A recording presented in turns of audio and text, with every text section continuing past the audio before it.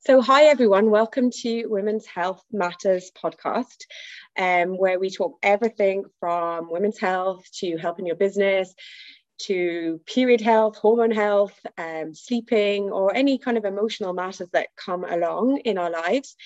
And I have an amazing guest today. She has just launched her book, and I'm going to let her introduce us, sorry, oh my God, so my words, and tell us all about her journey to how she launched her book. So welcome to Women's Health Matters podcast. Thank you. So I'm Catriona Evans. Like you said, I've just launched my book, Being Vulnerable, Victim to Victor. So bit of a journey up to the book. The reason that I wrote it initially was a lot of people had said to me in about 2016, 2 years after I was diagnosed with cancer.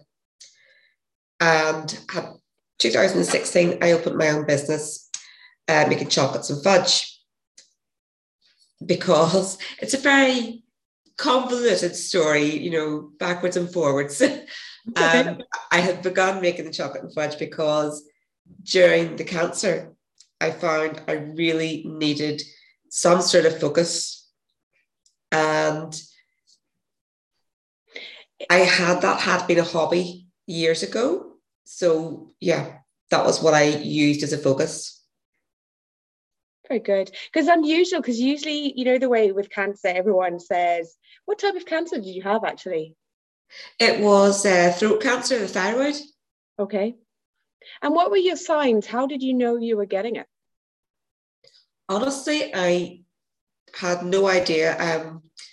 My voice had started to go for about 2 years. I used to work in classrooms, one-to-one special needs. And my voice started to go a little bit like, it sounded like a cross between Luna Lovegood from Harry Potter and Minnie Mouse. And then it would just go totally for a few days, and the doctors just wouldn't do anything about it because it had only been a few days. Eventually, when it went totally, I went across, they sent me to speech therapy, and they sent me to speech therapy. Went to speech therapy, and they gave me, all the exercises to do, taught me to breathe properly. And one of the exercises was to massage your throat. And I happened to find a lump in my neck. And so anyway, I went back to doctors. We think it's a swollen node. But the first questions they asked me, though, before they said it was a swollen node, was, has your voice been more gravelly? And I was, well, my voice has always been a bit gravelly and hoarse. I've always had problems with my ears, nose, sinuses, things, my throat. So that made it a bit more difficult to tell. And he said, because alarm bells would have been ringing if I thought that your throat, you're having problems with your throat and your voice, other than it just disappearing. Mm-hmm. So he said, well, do you know what? I think it's a swollen node. Keep going to the speech therapy. So I kept doing that. And like I say, they're doing this. I'd found the lump.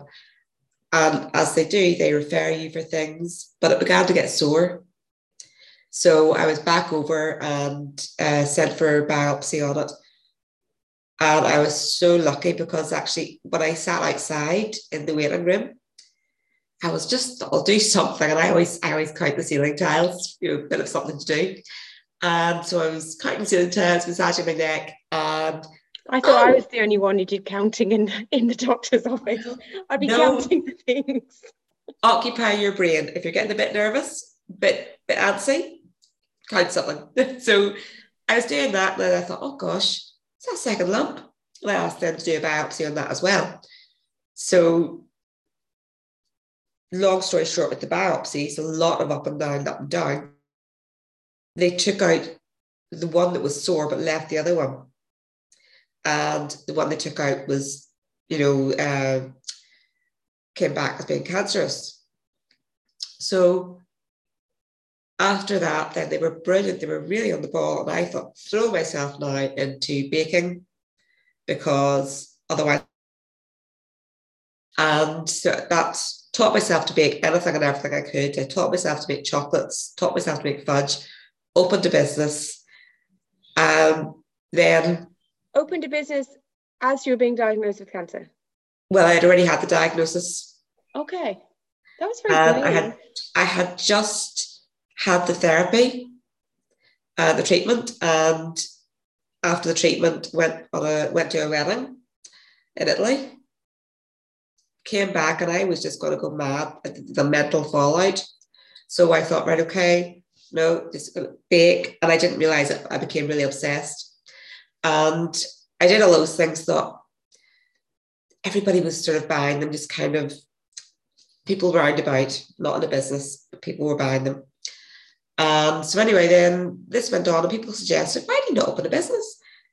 I thought, why not? Why not? So I did. So 2016, do you know when you go out, and I hate the word networking, it's so stuffy and business cards being handed about in suits. To me, it's just building relationships. So I was going out and building relationships and chatting with people, busy comparing myself to everybody else, their achievements, their successes, how well they were doing, not in the best of places. And everybody, though, would be asking you about your history. There's, gosh, you need to write a book. No, that's not for me. I'm not an author.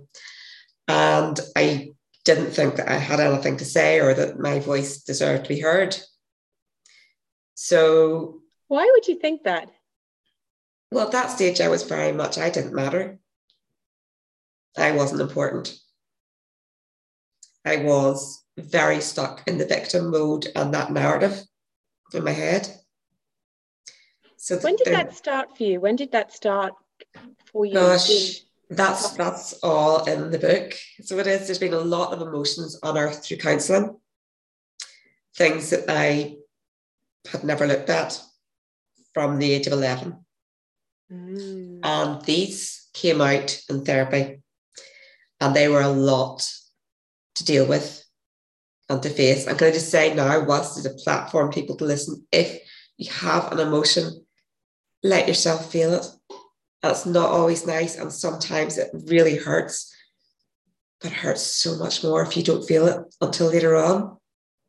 So please allow yourself to feel things. I would 100% agree with you on that one. It's like poison in your system. So I'm going to throw this out there to you as just an interesting question, because they say when you don't speak up, it affects your throat. And would you contribute some of the reason why you got cancer to this? Totally. I truly believe my throat chakra was so blocked. It had so much to come out, and it had to manifest somehow. And I believe that the amount of things I've gone through, and they're all in the book, the amount of things I never dealt with, that I kidded myself never happened. I was so good at hiding of myself and burying it.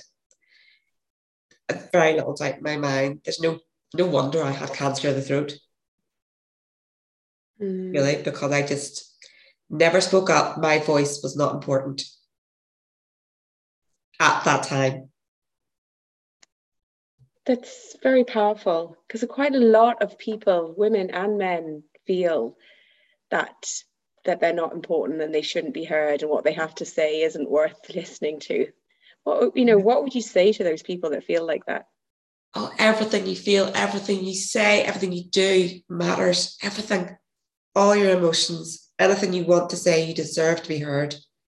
It's so valid. Anything you feel, that's an emotion, even if you feel it has hurt others. And I know what that feels like. That's a valid emotion in that moment. And even if it has, intentionally or unintentionally hurt someone else, when it comes to you as a person, that's irrelevant. It doesn't matter, because it's how you have felt, it's how you've expressed yourself, and that everyone has emotions, has a voice, and it deserves to, and it matters so much. And a lot of the time you'll find somebody needs to hear what you're saying. They need to hear that, you know what, they weren't okay, but they kept going, they tried different things, and they've grown, and there's hope. I would hope from my book that people say, do you know what? She had a tough time, and she was in a victim cycle. However, when that changed, I'm a victor, and I choose to be a victor, not a victim. And anyone can do that. I'm not saying it's easy. I'm not, but we all have the choice to do something, and it won't always be easy. I wish I could tell you it was, but it won't. But we all have that choice to deal with the things, to choose to be a victor. I choose to be rather fabulous. And the thing is about the book, though, I'm not up there. You know, I'm a victor because I love who I am. I'm comfortable with who I am. I love the random, the quirky. I embrace all the things that I am, the good, the bad, and the ugly. And I'm happy with where I am in life. That doesn't mean I'm a CEO. It doesn't mean that I have everything sorted out and, you know, no problems at all. Not at all. You know, I am still working through things. I still get days where I'm, you know, those depressive behaviors are still there, and I have to do a lot of reframing and get my. Oh, we lost you for a minute. Sorry, we lost you. You do a lot of reframing. Yeah, a lot of reframing how I see things and how my perspective on things is. And sometimes I just need to sit with that emotion. If I literally have let myself slide and I cannot get it back, then I have to accept that. I have to sit with it and embrace the emotion, let it pass. But also really key, allow the people in my family to help me. Because for a long time I didn't. I was about to say that. Was that hard for you to let people help you? So hard. So hard. Maybe it was because you felt weak, or maybe you didn't want them to feel hurt and upset, that you felt hurt and upset. And we always seem to think that, you know, oh, I don't want to be a burden on other people. But I always say to be vulnerable is to act despite your perceived risks and your what ifs. It's to be courageous and to act anyway despite all that. And it took a long time. How do you mean act? How would you act on those vulnerabilities? For me, the first vulnerability, it was I needed to tell people I'm not okay. I need help, because I just was in an extremely dark, extremely bad place. And if I hadn't opened the dialogues, said, well, it actually just all randomly just fell out. And if I had not done that, taken action, told them how I was feeling, I wouldn't be here today, because it was that vulnerability that was a catalyst for huge growth. That was it's very powerful to do that, but it takes a lot of courage as well, doesn't it, to actually go, I need help. Because especially, you know, you told me already that you were 50 yesterday, so big happy birthday. So, you know, when you're in I presume this happened around your 40s, 2016, that you started this journey. And at that age, you know, you think that you should have it all together and know what you're doing, don't you? It's just... Yeah, you're supposed to know what you're doing. Your life's supposed to be on track. At least that's what you tell yourself. Yeah. And it's not how it is, realistically, but it's what you tell yourself. I should be able to do this. I should have it all sorted out by now. You know, but there's no rules. There's no one says that you have to. But like I say, we tell ourselves that. So opening up to someone and saying, it's not okay, it's hard. And I actually got them to face the other way. Said, don't talk, don't look at me. It all fell out. And then, a lot of hugs, tears, that sort of thing. But all of a sudden I wasn't alone. How did that make you feel when you realized you weren't alone? Oh, the relief. I didn't realize, I still wasn't great, but I all of a sudden to know that I wasn't alone and it was okay if I fell apart. And I didn't have to wear this mask, which was exhausting. That in itself, was just, that was really powerful, really powerful. I don't think that you realize just how much energy it's taking, how much it's affecting you. I agree on that one. You don't realize it, actually. You don't realize it at all, do you? You're just in that phase. Yeah, you're where you are, and you're the center of it all. And another thing I have to say is, you might be at the center, you might be ill, and I don't take away from that at all. However, there are other people going through the toughest time to see their loved one hurting so much and knowing they can't do anything. And I think it's so important that we acknowledge those people who all of a sudden are thrust into the role of a carer. That's tough. It's equally as tough in a very different way. Yeah, it's very hard when you're waiting for that reach out from the person, the loved one, but they won't do it. Yeah, it is. How would you reach someone who doesn't, you recognize needs reaching, but how could you reach them to offer them that help, that being vulnerable is okay?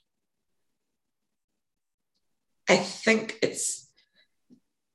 that's quite difficult because only the person who is in that really bad place that needs to be reached can actually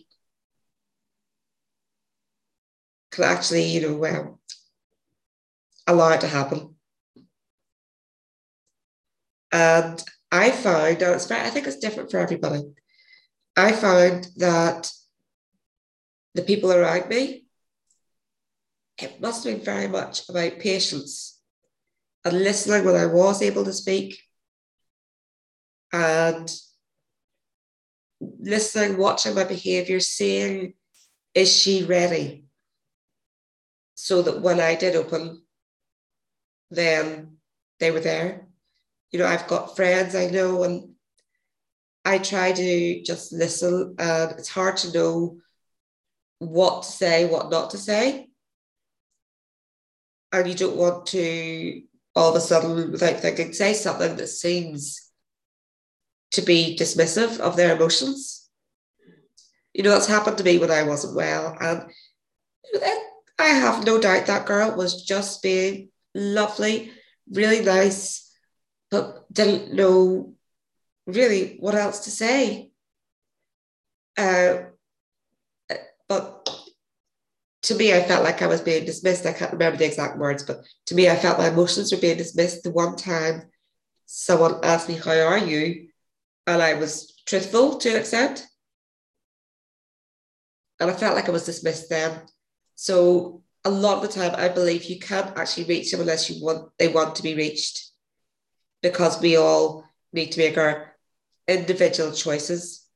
Yes, we can work with them. Counsellors can work with us, help us to open up, give us a space to say the things we need to say, to feel them, to work through them. But ultimately, it's that awful sort of, you have to do it for yourself, and it's hard. Yeah, it is hard, but it's also very hard, when, like, say that girl that you opened up to, and she, was very dismissive with your emotions, that would make you automatically want to close up again and not speak to anybody else. Just because you're saying that, it's made me remember right enough. It's a long time before I did open up about anything. That just happened to be sort of a really, a school day, picked up the kids, talk at the gate, the school gates, that kind of thing. Mm-hmm. But it must be difficult to know what to say. But when, someone says something that you perceive then as being dismissed and dismissing your own emotions, then you do all of a sudden just like clam up. It was a long time. You've just made me remember. It was a long time between that and me opening up properly. So yeah, it's all about we can be knocked back very easily. Yeah, we can. It's amazing, isn't it? Because you can have all your friends telling you you're doing great and you believe them and you're doing brilliantly and you're an amazing person and kind and loving and caring, and you need all of those comments. But then you have one person who says one thing and it's all disappeared. All the good things, all the hundreds of good things is wiped out by that one comment. Yep, every time. And then sometimes you just don't believe the lovely comments. No. You don't believe them, or you do the whole, do you know when someone says to you, oh, your hair's lovely, did you just get it cut? Oh yeah, she did a lovely cut, didn't she? You never, well, I always find it very difficult to accept a compliment. Lots of people are like that. Yeah, I always deflected with humour, with, oh, she did a really good job, didn't she? Or yes, I love the clothes in that place. But it wasn't the dress, that was amazing. It wasn't the person who cut the hair that was amazing. People are saying it looks good on you. And I find that very tough to take, to be honest.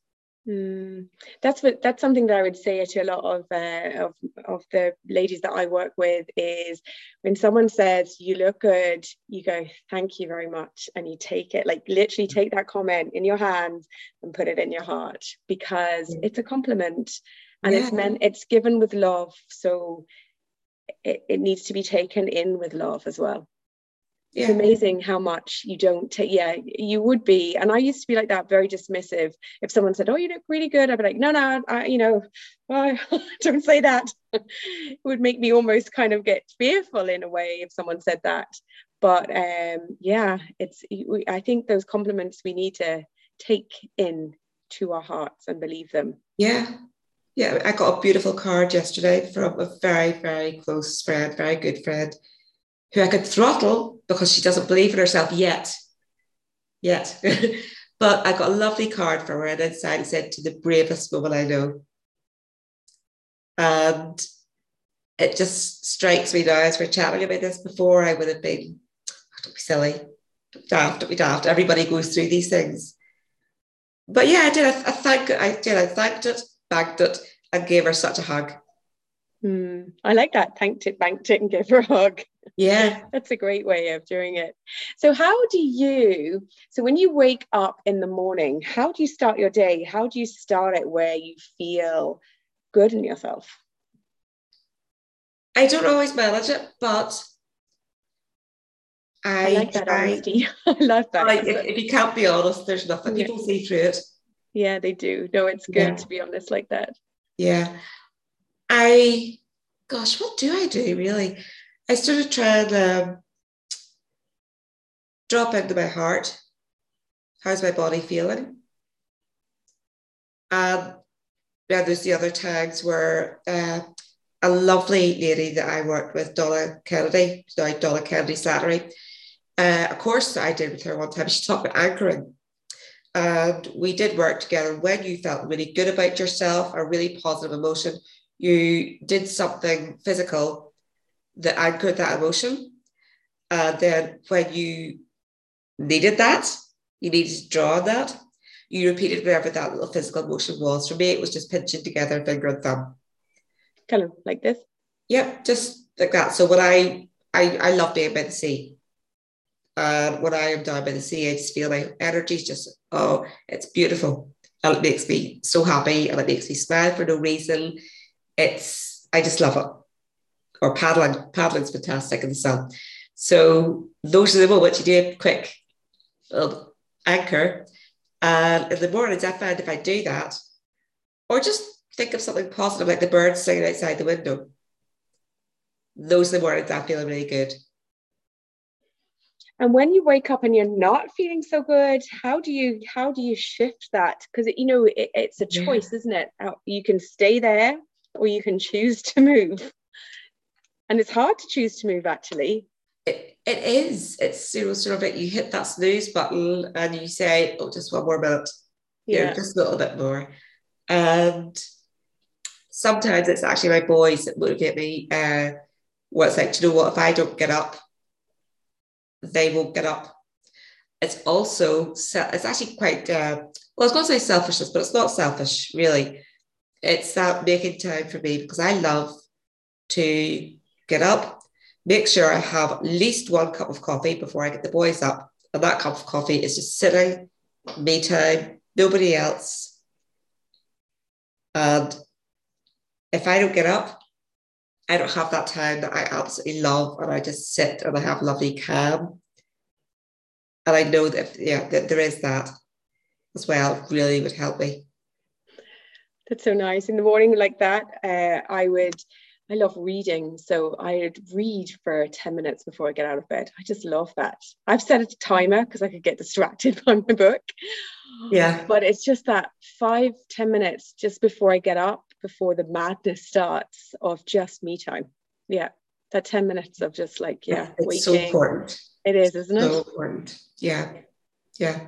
It's rather than that diving straight into the day of boys, get up, boys, eat your breakfast, that constant. And then when they go out the door, say, right, okay, get the animals sorted out, walk the dog, feed the animals, and then straight into work.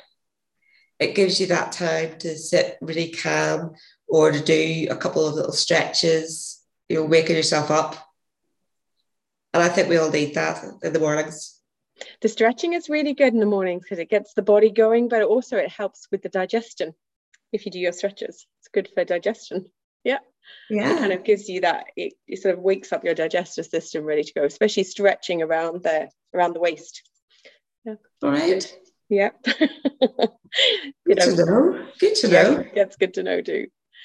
So it is, it is good. And then you start your day. I think that's starting the day in a good way really helps. And I remember actually another lady that came to me, and I remember the shock on her face when I said that. She said, if I wake up in a bad mood, it stays there for the day. And I remember saying, but you have a choice. You have a choice. And I remember her kind of looking at me going, what? I have a choice? I don't have to stay. And I was like, you can choose not to be there.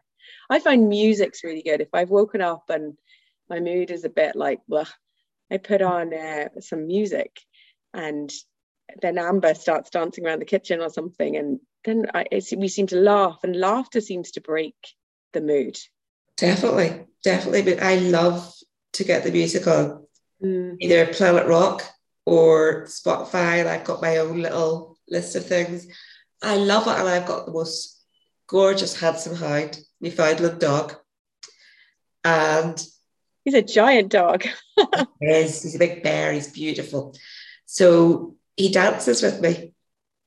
It's lovely, He's just been my therapy dog. I didn't get him as a therapy dog. I had been off. Yeah, I'd been off work. Couldn't make the definitive right, I'm not going back to work decision, because I felt I'd be letting people down, and then a whole load of other things that I had thought. And so I obsessed with Newfoundland dogs. I discovered them, and they were the most beautiful things I'd ever seen. And I had to get one. So I tortured my husband until he said, right, okay, well, look. And there was just no way we were going home without Limo. No way. So my hound dog and music are fantastic things to kind of break through it if you're having a bad day. Kind of break through it, have a bit of fun, laugh, and just that joy, because the joy is a state of being, but the happiness is reliant on other things. So that sort of joy just of being in that moment, listening to the music and dancing, being silly. Silliness is so underrated. It really, really is. Oh, I love silly. So yeah, that's, to me, that's a really big thing. If I was to be constantly relying on outside validation and things to make me laugh, I would be in a very sort of, maybe not a very bad place, but I wouldn't be terribly happy, most of the time, because you're waiting for everybody else to make you feel happy, to make you feel worth something. Mm-hmm. Yeah, no, I agree. Yeah, I agree. You have to find it within yourself, don't you? And Yeah. it is a search sometimes, but it is there. It is there. Yeah, it definitely is there. So it is. So tell us a little bit about your business, chocolate and fudge. Well, you were asking me that. I actually stopped. Oh, you stopped, okay? I did. And the reason was because I had worked with Pat and Donna Slattery. And they said, are you living? We did an exercise about, living a fulfilled life. Came back the next week. Well, when you look back on your life from your, 98 years young, did you live a fulfilled life? And mine was a huge no. Was that a No, shock to you? not really. Okay. Not really, because for a while I've been thinking, I cannot wait to see the back of the chocolates when they leave the house, when the order leaves the house. Could not wait to see it get out of the house. The joy that I got from making things, that really feel good factor, because I taught myself to make these chocolates because I designed those flavors. Mm-hmm. That was gone because the pressure took over. So it was no longer just me checking out for the day, relaxing, losing myself and baking. It was get this done in time, make sure it's done, it's cooled, it gets frosted, all those different things. And I'm working at the costs, and I just found that I wasn't enjoying it and I wanted to stop. So 2 years previous to working with them, with this question about did you live a fulfilled life, I had been thinking about closing the business, but I felt I would let people down if I did that. I felt I'd be a failure if I did that, or be seen to be. So did that exercise in their putting the pieces together program. And it was a result. I didn't know. I have not lived a fulfilled life. So it wasn't really a big shocker. It was something that I kind of decided to push aside and hadn't looked at. But I knew straight away what I did want to do, and that was to continue public speaking. I started that before lockdown,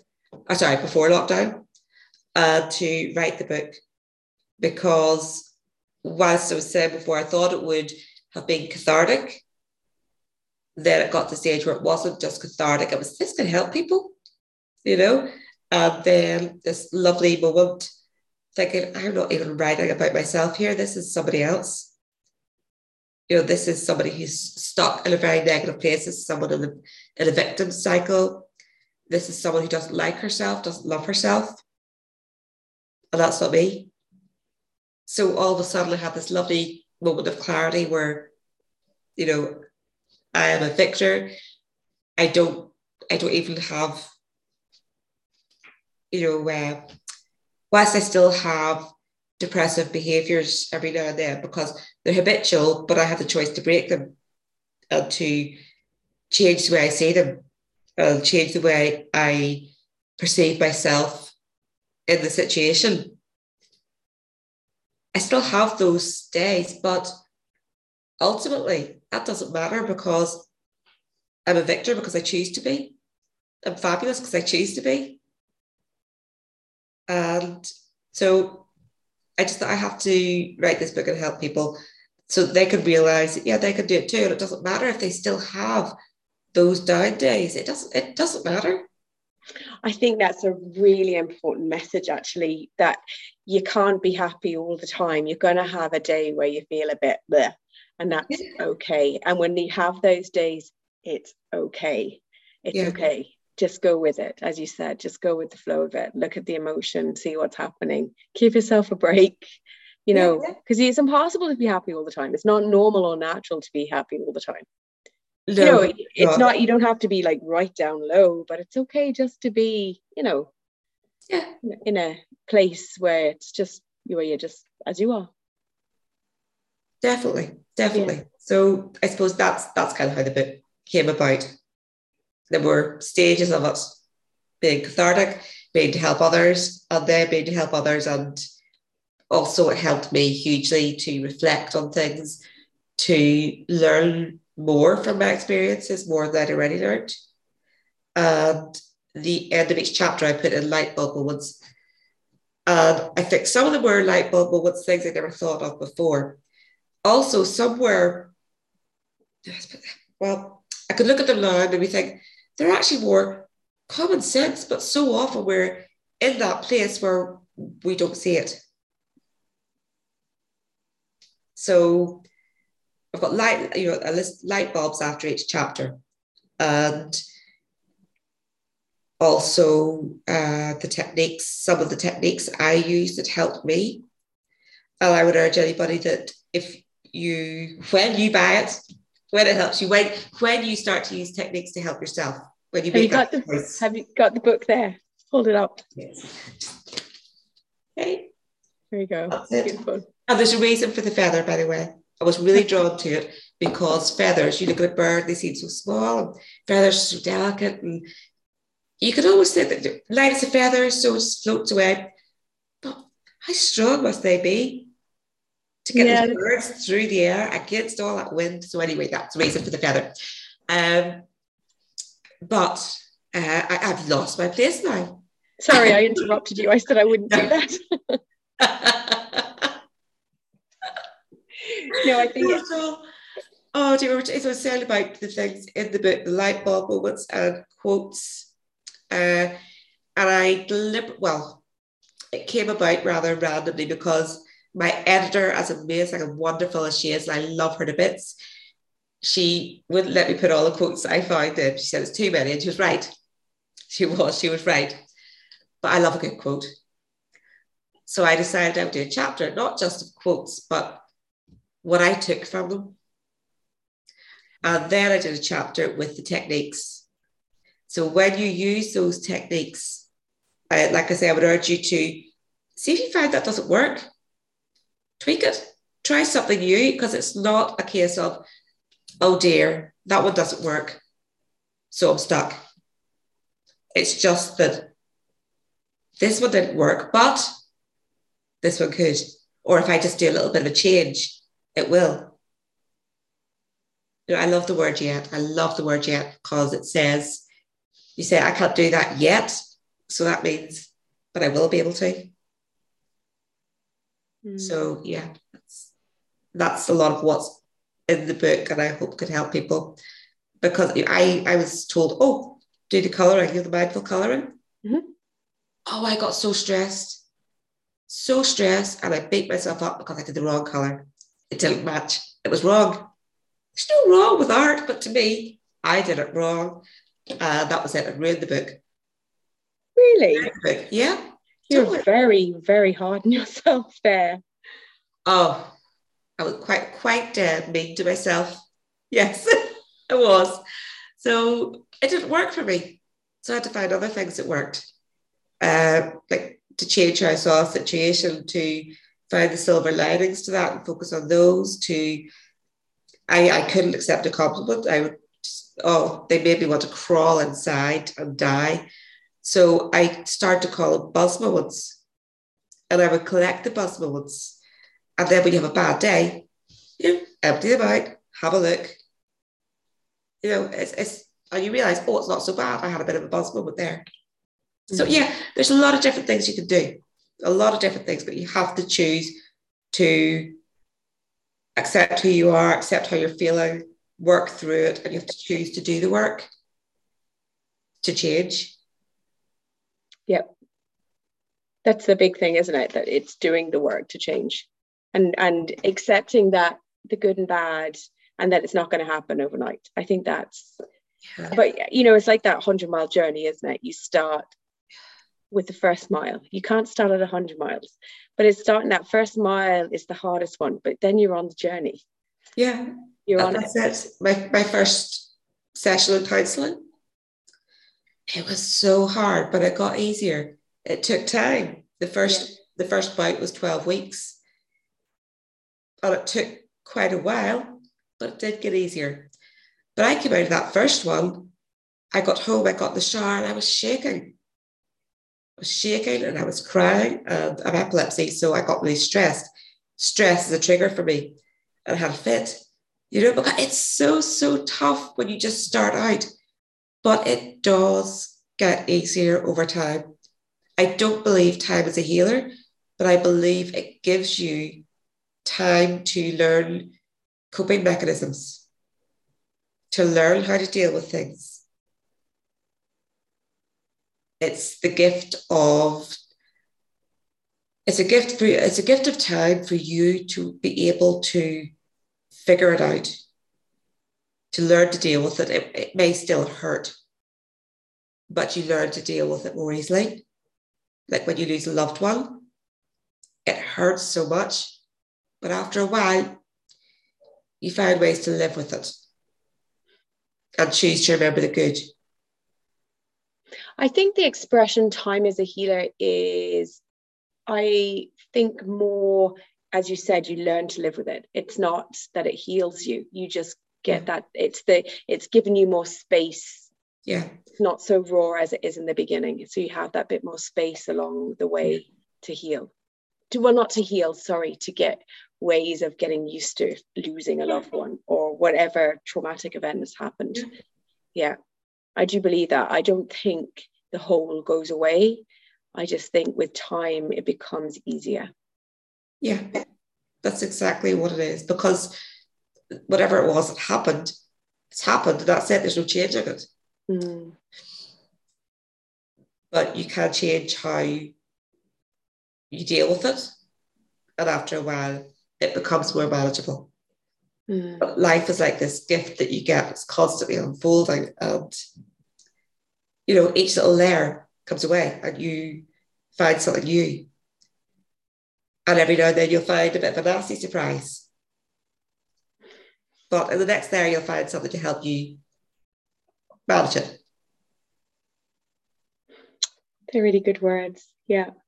Oh, listen, you've been the most amazing guest and so inspirational to women that are listening to this podcast. And, you know, I hope they take insight on this and that you can do anything that you want to be. You can, it's a choice that you make. And not always, you know, the one that you make is not always the easiest choice, but we have good resilience. We've been through a lot and we can face a lot more with loving ourselves. It's important. Oh, it really is. Really. Yeah. So just before we go, thank you very much. Hold up your book again so everyone can see that. Oh, and congratulations on your book launch. It's beautiful. And where can people purchase your book? You can get it on Amazon UK, and it's in Kindle and the paperback. But the paperback is the better option because at the back there's a section for you to do little exercises. So it gives you a space to write, and even if you don't like to write the book, then it gives you the example so you can say, right, okay, that's what I'm doing, you know. Plus it's got that wee section for notes at the back. You have to excuse me, I've got all little stickers in it because yesterday was the live launch, so I was doing a few readings. So anyway, it's got all the little stickers there from that. It's brilliant. Congratulations on the launch and congratulations on getting to 50. That's always a big one to celebrate. Okay, thank you so much. Thank you. And don't forget to subscribe to the channel. I always forget to say that. And thanks for listening.